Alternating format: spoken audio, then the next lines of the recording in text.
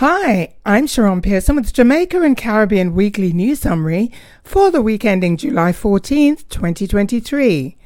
The Jamaica Weekly News Summary is brought to you by Jamaicans.com. This week's news.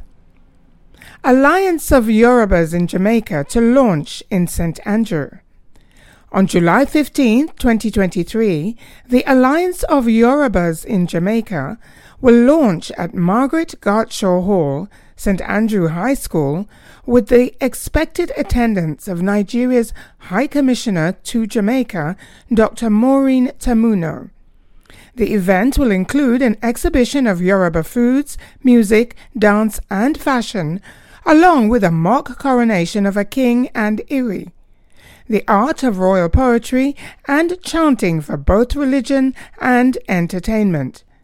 The Yoruba are the second largest ethnic group from Nigeria in West Africa.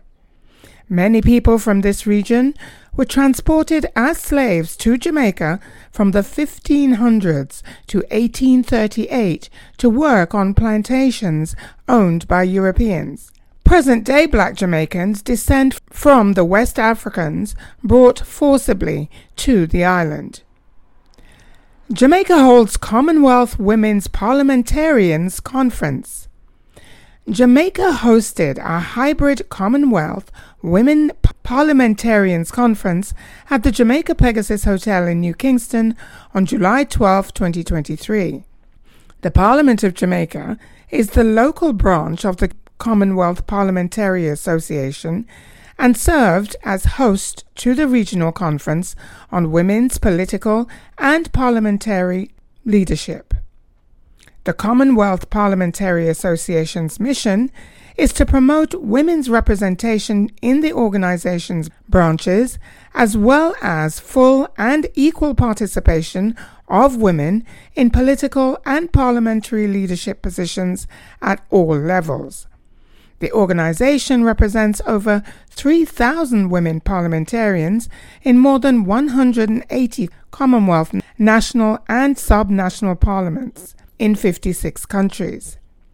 The conference provided education for women parliamentarians concerning the proper functioning of a parliamentary women's caucus for development gender caucuses held in 2022 and early 2023. It also was designed to sensitize non-parliamentarians on how the legislative process can be used to protect women and other vulnerable groups in Caribbean societies. This week's Caribbean news. Guyana to require schools to teach Spanish starting in September 2023. The government of Guyana has decided to make Spanish a compulsory class as of September 2023. The nation will also look to Cuba to address the shortage of nurses in its healthcare system. According to Guyana's president, Dr. Irfan Ali, the government is considering the hire of Spanish teachers from overseas to ensure the success of the project. Ali is currently conducting an assessment of the number of local teachers with the language skills to teach Spanish, with particular attention on those who could teach grades 4 to 5. Until Guyanese teachers can meet the needs of the country, Ali plans to obtain teachers on loan from bilateral partners.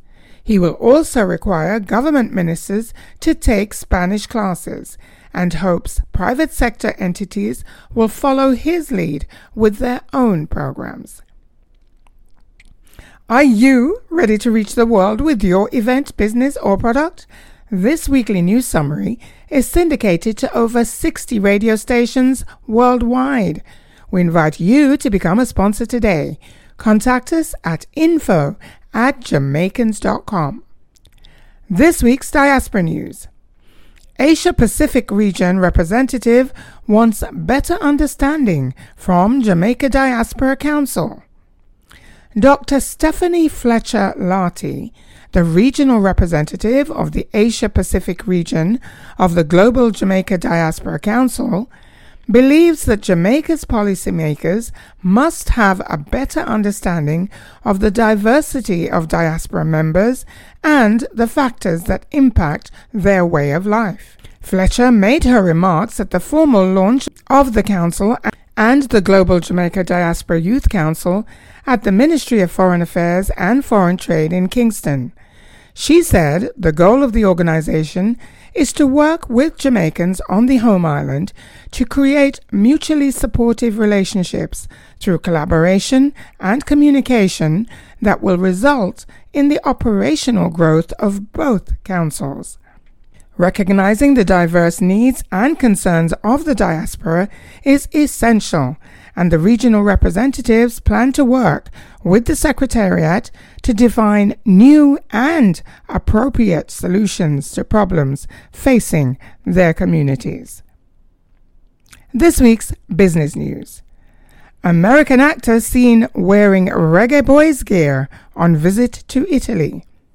Samuel L. Jackson, the American actor, best known for his roles in A Time to Kill, Coach Carter, Django Unchained, and Snakes on a Plane, was seen wearing Jamaica's Reggae Boys gear while on vacation in Italy, showing his support for the island's national football team. The Jamaica Football Federation announced a partnership with the German sports kit manufacturer Adidas in January of 2023. The partnership was designed to celebrate Jamaican football and the nation's culture and style, encompassing all levels of Jamaica's football teams, with Adidas sponsorship continuing through the pending FIFA World Cup 2026 campaign. Now for this week's arts and entertainment news. Hector Lewis debuts as actor in film biography of Bob Marley. Singer and songwriter Hector Lewis has made his acting debut playing the role of Carly Barrett, the drummer for Bob Marley and the Wailers, in the biopic Bob Marley, One Love, soon to be released by Paramount Pictures. In the lead role is Kingsley Ben Adir as Bob Marley, with Lashana Lynch in the role of his wife, Rita. Carly Barrett and his brother Aston Family Man Barrett played on all of Bob Marley's recordings for Island Records. Carly Barrett was shot and killed in 1987 outside his Kingston home at the age of 36, with his wife and 2 men imprisoned for plotting the murder. This week's sports news.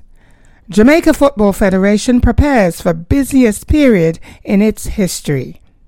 The senior men's and women's football teams of Jamaica are scheduled to play a combined 12 matches between September 8th and December 3rd of 2023 in what is expected to be the Jamaica Football Federation's busiest international season in history. According to the Federation's General Secretary, Dennis Chung, the schedule could cost the organization over $1 billion in expenses. Chung noted that both the Reggae Boys and Reggae Girls have the chance to achieve great things and called for support that would allow them to meet their goals. He said that at least $150 million is required for the World Cup for the Reggae Girls, and with the men's team at the Gold Cup, it could cost more than $400 million for those 2 competitions alone. Many of the team's current sponsors are benefiting already from their association with the Reggae Boys and Girls. Thank you for listening to the Jamaica Weekly News Summary, brought to you by Jamaicans.com. You can listen to this podcast again at Jamaicans.com. We invite you to become a Weekly News Summary sponsor.